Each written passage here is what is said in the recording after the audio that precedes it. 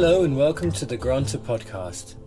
I'm Ted Hodgkinson and today I'm delighted to be joined by Robert Olin Butler, the author of 13 novels including The Alleys of Eden and Mr. Spaceman, and 6 collections of short stories including A Good Scent from a Strange Mountain, which received the Pulitzer Prize in 1993, and Tabloid Dreams. He'll read from his story Banyan, published on Granta.com, and we'll discuss the link between writing and sensuality, and why each story is a search for an identity. Robert, it's my pleasure to welcome you to the Granta Basement. Thank you for being here and for reading your story. Delighted to be here, Ted. The story is entitled Banyan. I know what's happening. I wake and it's dark and a woman is beside me, naked and small, and she is waking too, and the room is still heavy with the incense she burned for her dead. My job is to count men, weapons, but I never see the men, except unknowingly the political cadre in the city. They are here, looking like everyone else in Hue, and I hear the weapons only from afar. I hunker in to do my order of battle work at the MacV compound on the south bank of the Perfume River, and in my few months there have been just the horizon sounds, but I do know to recognize the singular pop of the enemy's AK-47s, and now I hear them nearby, and the night is coming alive with sounds of other weapons that I have known only on paper. I'm wrong. Wait, listen. It's quiet tonight. The only sound is the racing of my heart, the pop of it in my ear, and I am back in the world, and I am old. I left Vietnam long ago, and I am old. And my hand gropes toward the naked girl. I can't even say her name right, but it means flower, and she is not here. I turn my face to the window. My live oak is jaundiced with the security light, and beyond it the sky is black. This past year I have stretched out my hand to my wife 100 times in the night, and she is not here. She has gone. I could not imagine her dying before I die. I did not expect to live past that night in Hue. Tet, 1968, the New Year offensive by the North, and I ran. I was 6 blocks away from the compound. I put on my pants, and I did not even look at her. I was in her little room. I bought her drinks at the bar. I bought her, and I realized that my hand is still extended to touch her. I have reached in the night to touch a Vietnamese bar girl instead of my wife, and they are both dead. My wife Maggie and the bar girl named Flower. I dare say she is dead, and I pull my arm back quickly, my left arm, and my face is flushed with shame. My throat clutches with shame at my betraying my wife tonight, even if it began in a dream. My arm aches with shame, and I understand. I am dying. The pain is beginning to run down my left arm. My throat is clutching. It is not from shame. I sit up. I will die. And I put my pants on and my shoes, and I do not look back at my bed, and the girl named Flower does not speak, and I am down the back stairs into the dead fish stench of the alley, and the AK-47s are popping from across the river. The Viet Cong, or maybe even the North Vietnamese regulars, we don't know jack shit about them for all our counting. The enemy is taking the Imperial Palace. I go out into the street, and far down in the street lamps along the river I see the men moving. The men I count. I am a dead man. I turn and I run in the direction of MacV. I run. I put my feet on the floor. I know the signs. I know my heart. I can call 911. I can call my daughter or my son, but I don't. I rise and I am unsteady, and I move across the room and out the door and along the hall, and I am at the top of the stairs, and I hold tight to the banister, and I descend. I am in my own backyard, and before me is the live oak, 100 years old, 200 maybe, and it will live 200 more, and I knew it would someday need to hold me. Its arms are wide open, the lower horizontal branches thick as most trees, thick as water oaks and pin oaks, and I go to it, and I turn my back to it, and I sit heavily down in the crotch of 2 roots, and I press back against my tree, even as my chest begins to clench, and the oak's trunk is rough.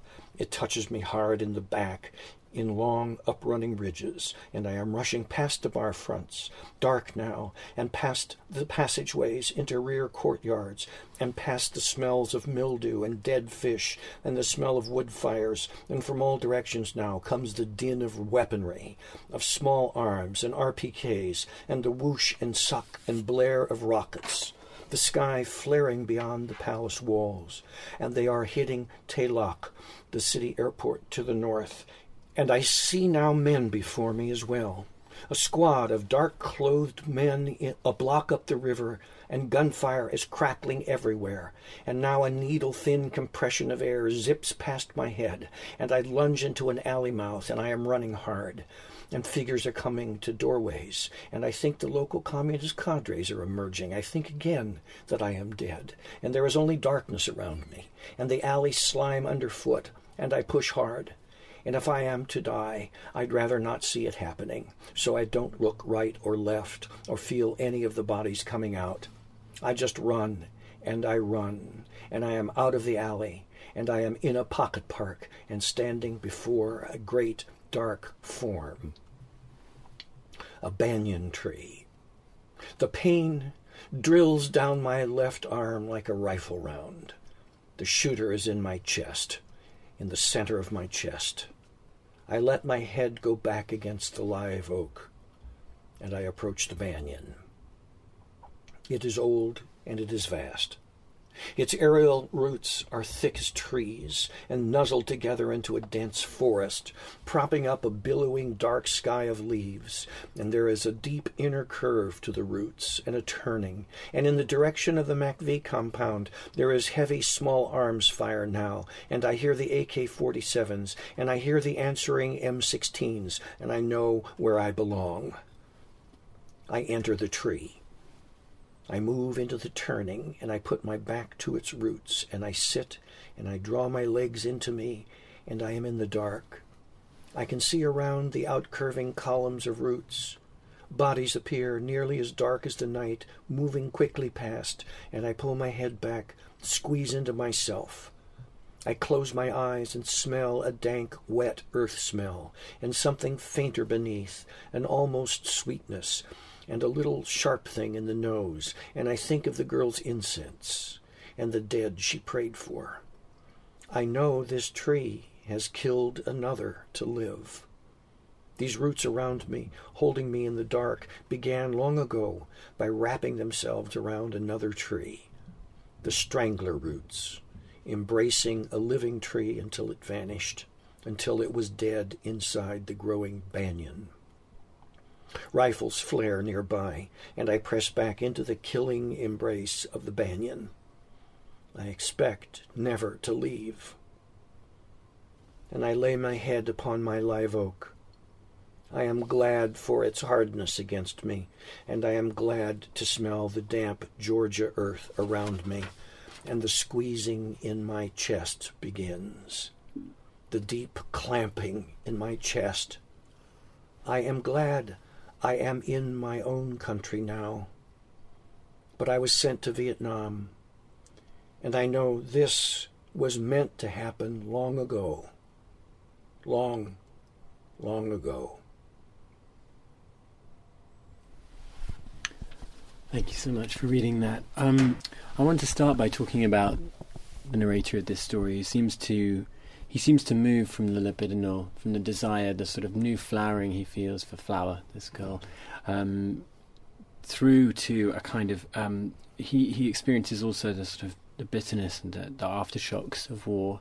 He also feels that very physical betrayal that shudders through him like electricity at some points.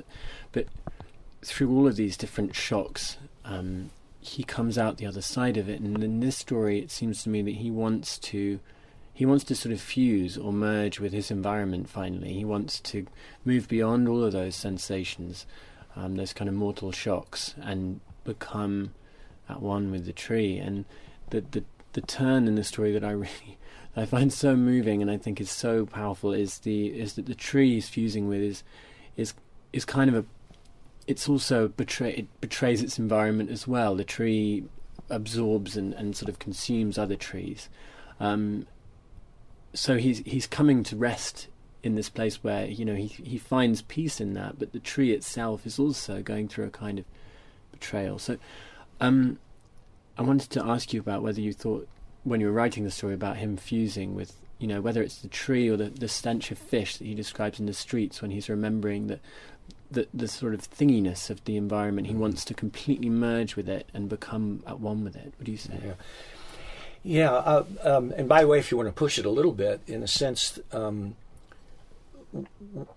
just as the banyan tree, and I'm not one for symbolism, and probably the real answer to the question you just asked, I'm going to get back around to and sort of repudiate the whole premise of it. But good. But if let's stay within it, because after the fact, it's a lovely and not inappropriate thing to do, to make those observations, which I was thrilled to hear from you. I mean, what you say is correct about the story in a certain level.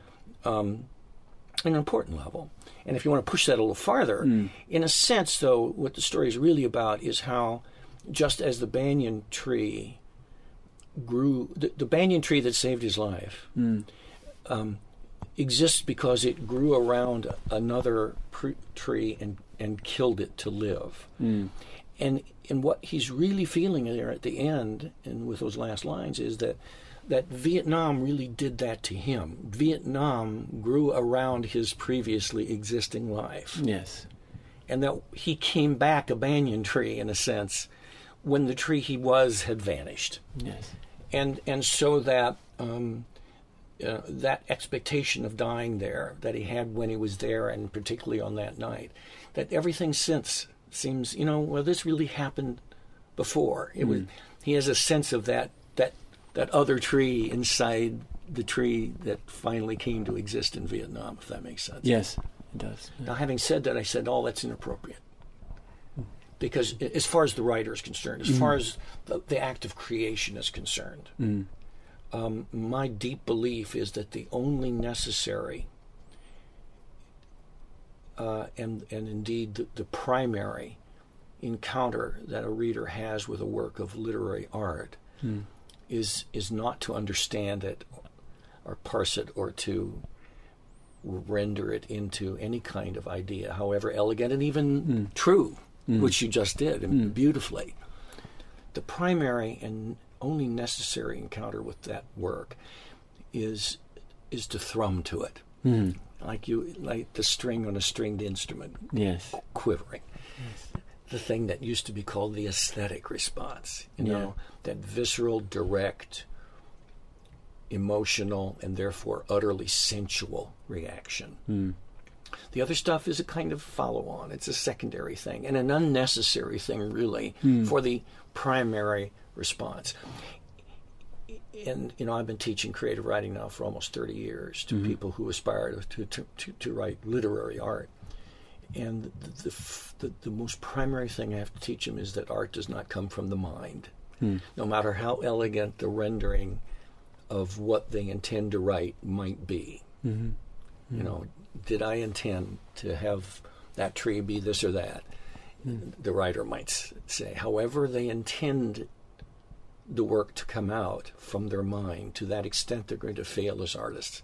Because the literary object, the art object, does not come from the mind. It does not come from the analytical faculty, no matter how elegant or perceptive. It does not come from ideas.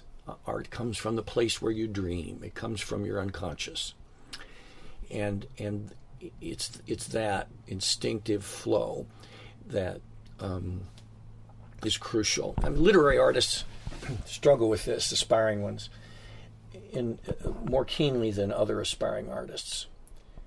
Because a young, aspiring painter may talk and analyze and think before he starts to paint his painting. But the act of creation then is with a medium that is entirely sensual. He's going to daub a brush tip into color and engage an empty white canvas and create the work. And the act of creation is through a medium that is entirely sensual. The same with a composer, with sound, and a dancer, a choreographer, with movement. The literary artist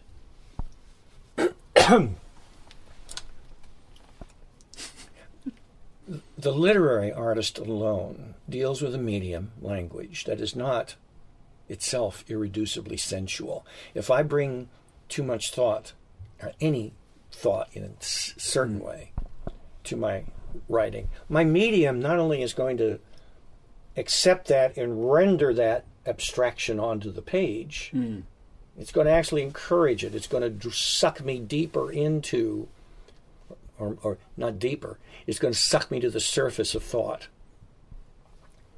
And my deep contention is that a literary object is like a painting, is like a ballet, is like a symphony, is like any other work of art.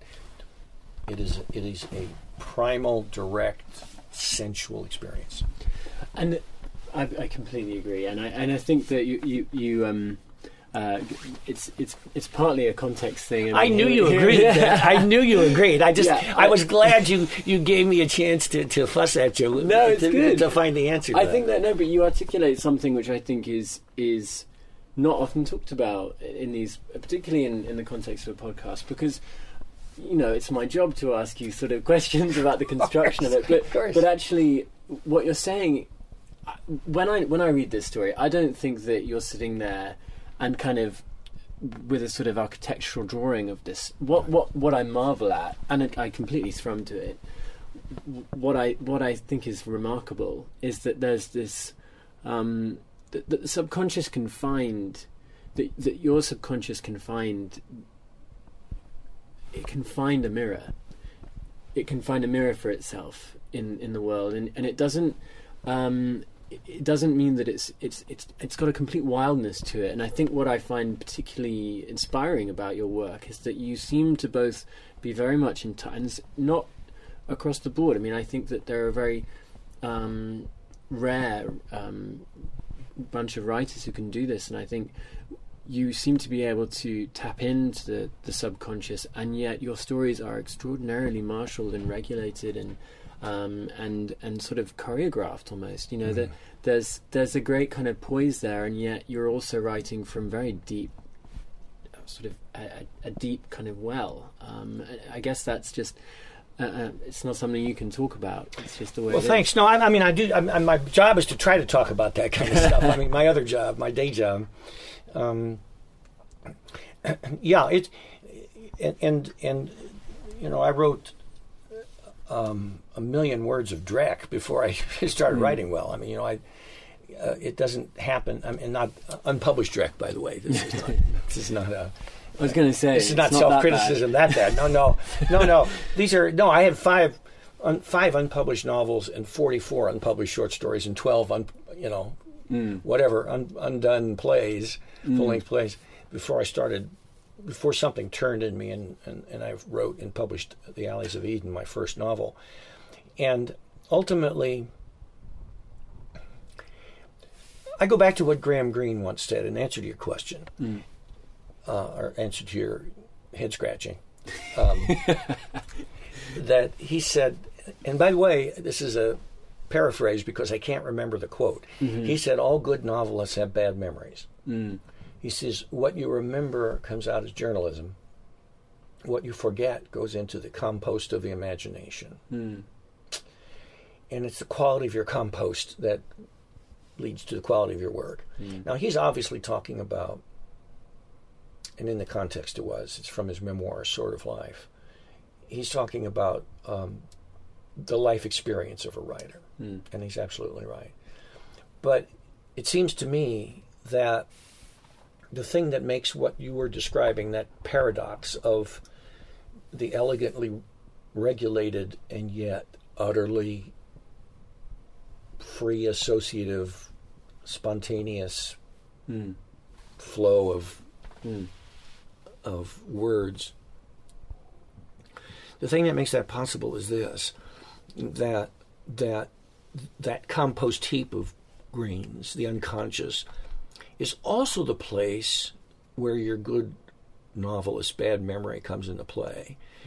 In this other way, and that is that the craft and technique that you understand, that you may have actually thought about or learned consciously, and this is where the pedagogy of creative writing often goes wrong, in the way we talk about, and even of teaching how to read or just trying to understand stories goes wrong, because we look at it from a kind of technique or craft sort of way, or a thematic way, or the structural, architectural way. What you know about the architecture of literary fiction, what you know about the craft and technique, that too properly should be forgotten.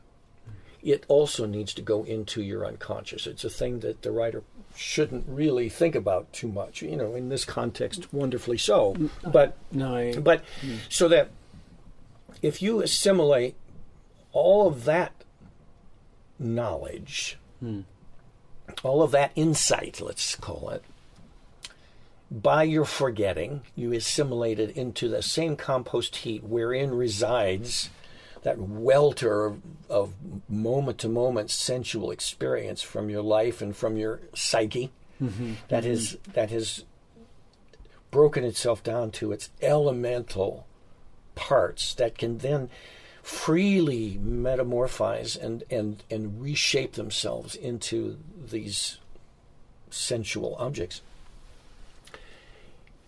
If all of that's in the same unconscious, in the same compost heap, then the stuff that makes for the elegance can work directly on the wild stuff and help it to come out together. Help the wild stuff manage itself in its movement from unconscious to the fingertips to the screen. Does that make sense? Yes, it does. It's beautifully described. And I know that you'll take this as a compliment when I say that you have a remarkably rich compost heap, it seems, because you evidently your experiences as a veteran and your experiences, in the story that you just read, there's a kind of sensory overload. It's extraordinary. I was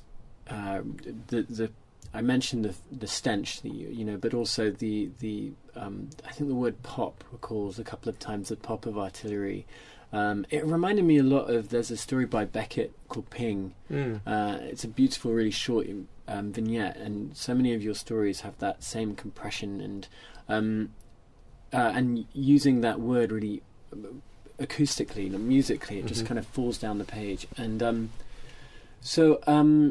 it's head scratching again rather than the question, but I guess it's let's talk about why, if you can say why, how you've come back in some ways to writing about this material, because you have written extensively about Vietnam, but your stories are far too populous to just say that that's your subject. You write about a great many other things, and yet here you are, and this feels to me a bit like an endgame story. This character is in a kind of endgame. And it also, it does echo A Good Scent from a Strange Mountain, which won the Pulitzer Prize, I think, in 1993, which is a fabulous collection of stories I would urge everyone to read. But and this does feel like it's an echo of that. And maybe that's another part of the composting process. It sort of comes back around for you. Has it surprised you? Absolutely. The compost, it keeps on dissolving. It's not like once you use it from the compost heap, you can't reclaim the coffee grounds and now put them aside out of the compost heap. It's still there working on me, of course. But I've never been a Vietnam writer, a novelist. Even when, at some point in my career, most of the work I'd done had something to do with that. I remember the National Gallery in Washington, D.C., one afternoon during a conference where that same day, I was on a panel with Larry Heineman and Tim O'Brien and Francis Fitzgerald, and we were each asked what it felt to be like, or what your responsibility was as a Vietnam novelist. And they all gave answers to that. When it got to me, I said, look, I said, you know, if you are an artist, if this is literary fiction you're writing, then to call us, either any of us, a Vietnam novelist.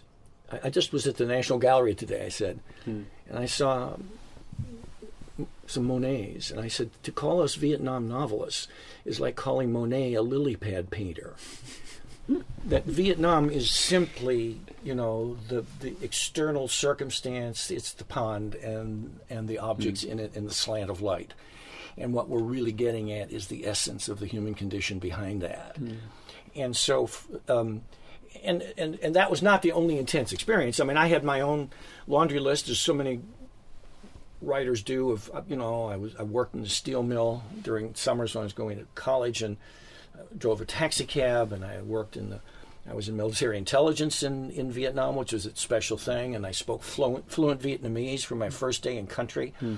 And I spent most of my time not engaged in the war, but in fact for 7 months I worked in Saigon and spent every night after midnight I would wander into the steamy back alleys of Saigon where nobody ever seemed to sleep, and just crouch in the doorways with people, and they're very warm and welcoming, and they invite me into their homes and into their culture and into their lives, and then, you know, I went off to become the editor-in-chief of a business newspaper in New York, and I've been married 5 times, and I mean, you know, this has not been a life that has drawn its only intensity from having gone to war. No. So there's so much more, and even my sense of the war was different from other people's. It was much more rooted in the human condition in a broader sense, because war novels can get pretty hermetically sealed, where it is certainly we learn about the human condition, its capacity for violence and you know, and about bravery and so forth. I'm not diminishing that. No. But it can become its own special thing. There is the battlefield, you know, right, and that we understand that a battlefield, something's going on very special there. But so, you know, my return now to Vietnam, I mean, I'm 67, we'll be 68 in a couple of months. And when you got in touch with me, Ted, and honestly, it was about nature. It wasn't even about That's right. anything that would necessarily relate to Vietnam. And I've been putting this off for weeks, and I don't know if you know, the day that you gave me my last deadline, on that morning, I got up at 5:30, and the deadline, because you're in London, was 10:30 in the morning in my time. And at 5:45, I was going, you know, I'm just going to have to tell Ted that I just can't do this. And Such then a tough taskmaster. Then something happened, and 2 hours later, this story arrived through that tree. And when this story arrived, I know. Now I'm now doing a kind of. I'm very glad it did arrive. Yeah, me too. And someday, and I don't know when, but before I die, I am going to write either. I'm going to either take this and write this man as a novel, or I will write a book of short stories as an image to Good Scent, wherein it's all about Americans who are coming to the end of their life in one way or another, and yet their life has always been shaped by Vietnam, one way or another. One of those two books I will certainly write, because you sent me that email, Ted, and had me do this story, and it will come back then.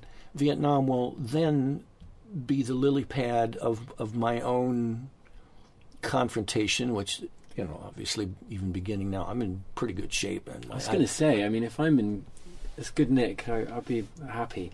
Oh, well, thank you. And I've got a good genes. Both my parents lived very long lives, and I take good care of myself. So I expect this to last. But I'm, you know, and my fifth wife is like my first. She's absolutely wonderful, and I've finally got that right. So she's going to keep me young for a while too. But at some point, I'm already beginning, and obviously I did there. mortality is also in my unconscious at this point, Yes. and coming to the surface. And it's not surprising that when I will and I shall, thanks to you and Granta and John, that I will absolutely confront my own mortality someday in either a novel with this guy, or this is one of the many stories that will draw back on the Vietnam stuff, that aspect of my unconscious, but because of its residence not in that political, anthropological, sociological situation, but rather because it is deeply rooted in my own sense of mortality, and by if not rapidly, at least down the tracks approach of death. But maybe, it's so kind of you to say that it was the email, but I feel like perhaps what we did was perhaps kick up the fire a bit. Sure. And sort of let the flames break out, because I'm so glad to take credit for that, or maybe I should, but I don't think it is. I think it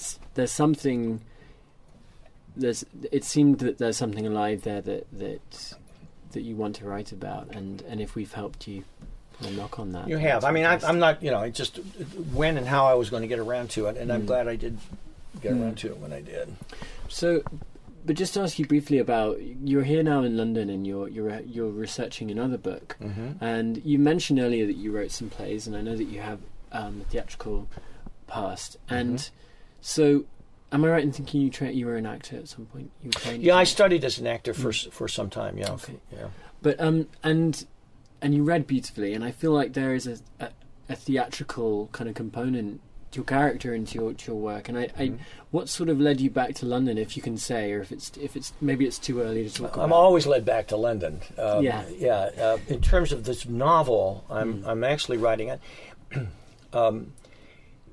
In my reimagining of myself, which occurs over and over, my novels seem quite different from each other.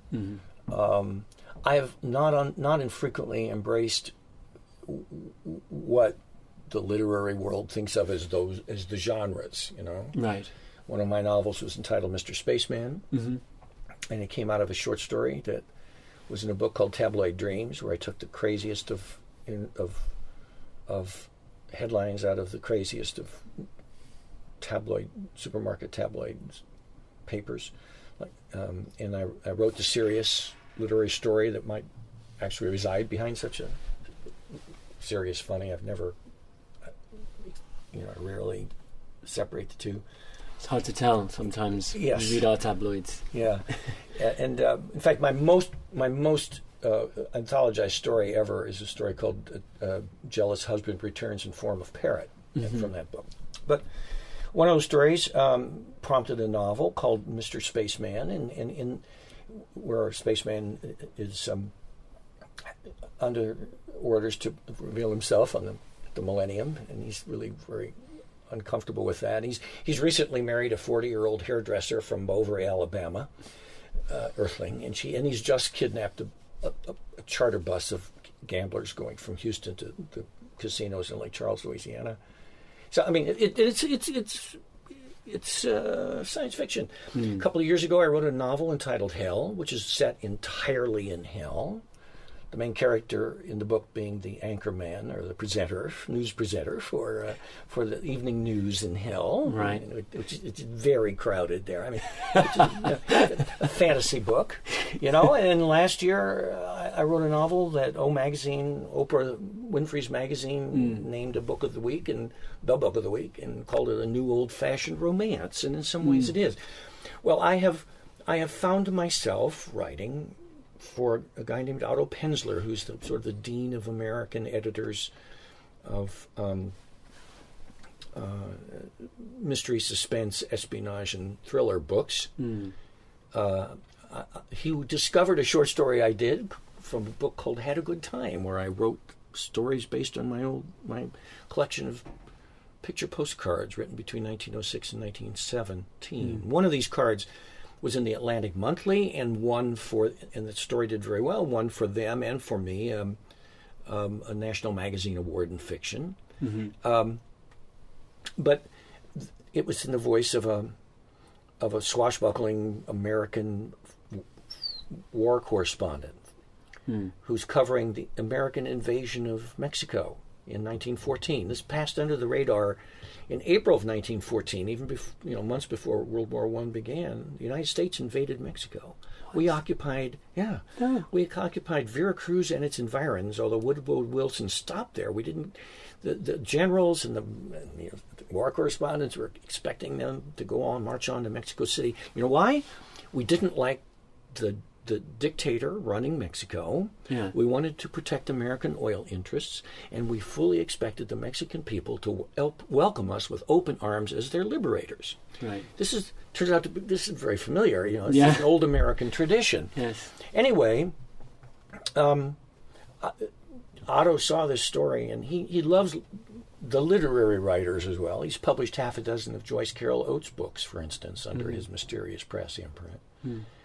And he says, I want to give you at least a two-book contract for at least 2 novels in this guy's voice.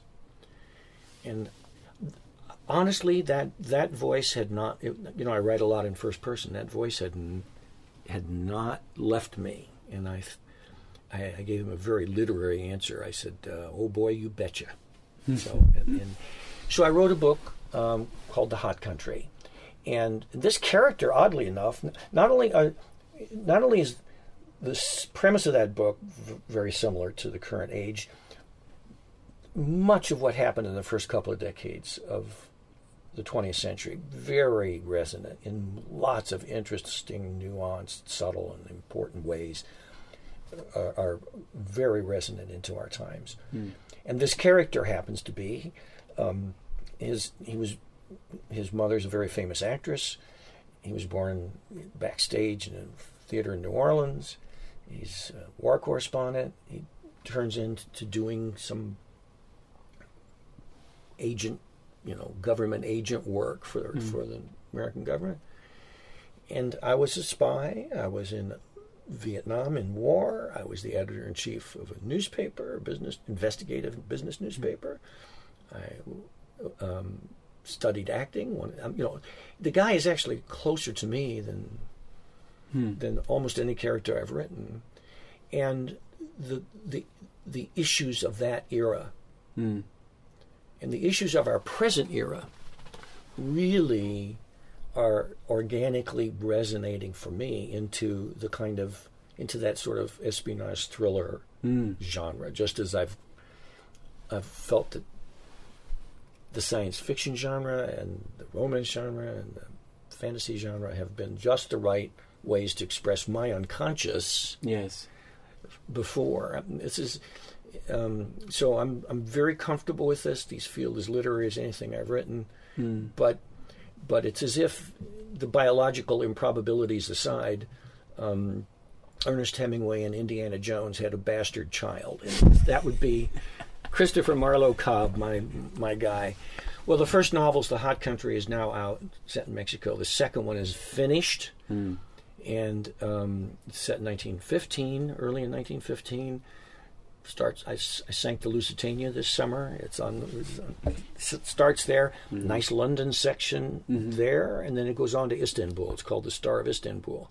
Novel number 3 is going to be set entirely in London, and so I am absolutely. I just had yesterday a wonderful tour with a very helpful the theater manager at the Duke of York's Theater. So. I was walking the ground that my character would walk in probably the very first chapter of this next novel, which I'm going to write in this coming year. Fantastic. Well, there's so many more questions I want to ask you, but I mean, just to finish on one final one, it does seem like you're a very peripatetic writer. I mean, you've lived in a great many different places, and I wonder what your relationship with place is like. I mean, when you're here tracing the steps of your character, can you go back to your hotel room and do you find being in the place prohibits you from writing about it, or sometimes there's that sort of strange kind of cat and mouse thing where you kind of run away from the place and then you can write about it. But is that something that happens to you? I think I think the truth behind that is related to the Graham Greene thing. It's the forgetting. Yeah. I have a really bad memory. I even am able to effectively edit myself, work my sentences over pretty much sentence to sentence. I write a sentence and I can go back moments later and read it, and it will look a little surprising to me. So that I have a pretty short gap between experiencing and writing. Yeah. So for me, I can pretty much do that. Not that I have to here. I'm not going to start writing the novel because I have to do a lot of pre-dreaming, dream-storming, I call it. And I will probably start writing words in January or February. So there will be a gap. I will mind the gap.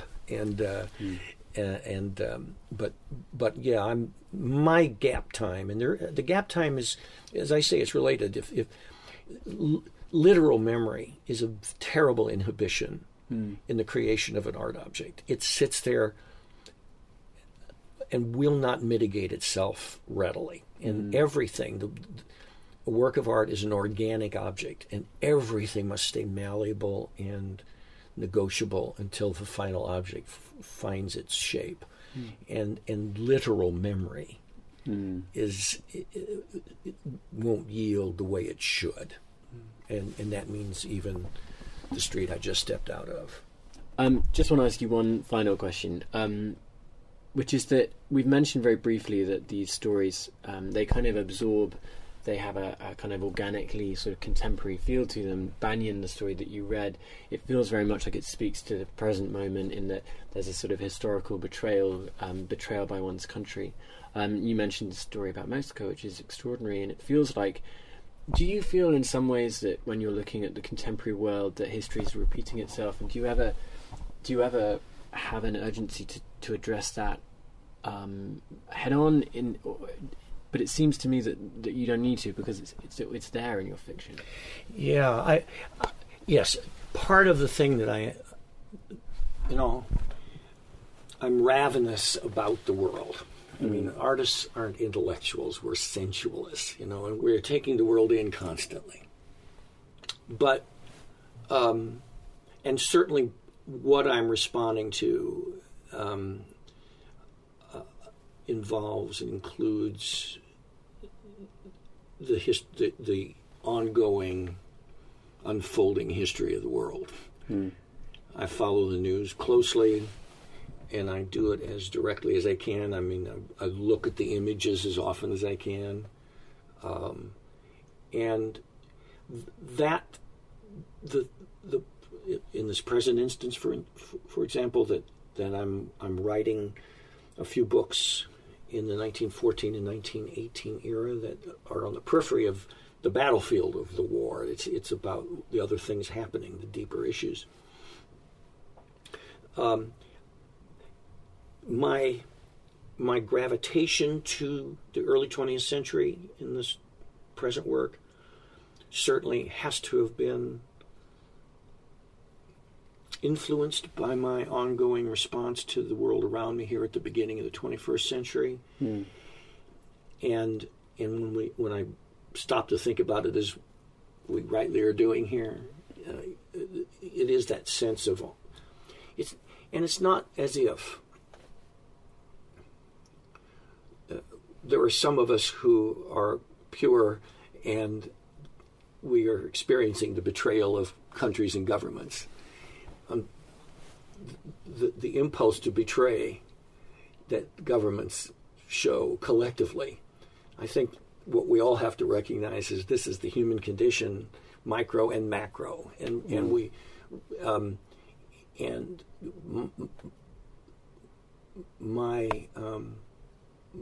my engagement with all this is reflected by what I just said. It Right. all comes back to the individual. Artists deal with the world one individual soul at a time. Yes. The larger context that we're put in, this man in his bedroom having a heart attack, having been a Vietnam veteran in all of his past there, and the Vietnam elements of that, the absolutely appropriate and clearly artistically invoked sense of the larger movements of governments and ideologies is there. But as an artist, my focus always has to come back down to the individual self, a single human entity yearning. Fiction is the art form of human yearning. That's what makes stories go. Plot is simply yearning, challenged and thwarted. And I think there may be a unified field theory of yearning, which is that we yearn for, in most great literature, if you keep taking away the layers of government and betrayals of ideologies and governments and institutions, and you get down to all of us. And indeed, it motivates many of the betrayals, because this is even the corporate yearning of, as people get together, is that we yearn for a self, for an identity, for a place in the universe. And even the rapacious are trying to define themselves because they are shoulder to shoulder with others who are in the rapacious mode that they are.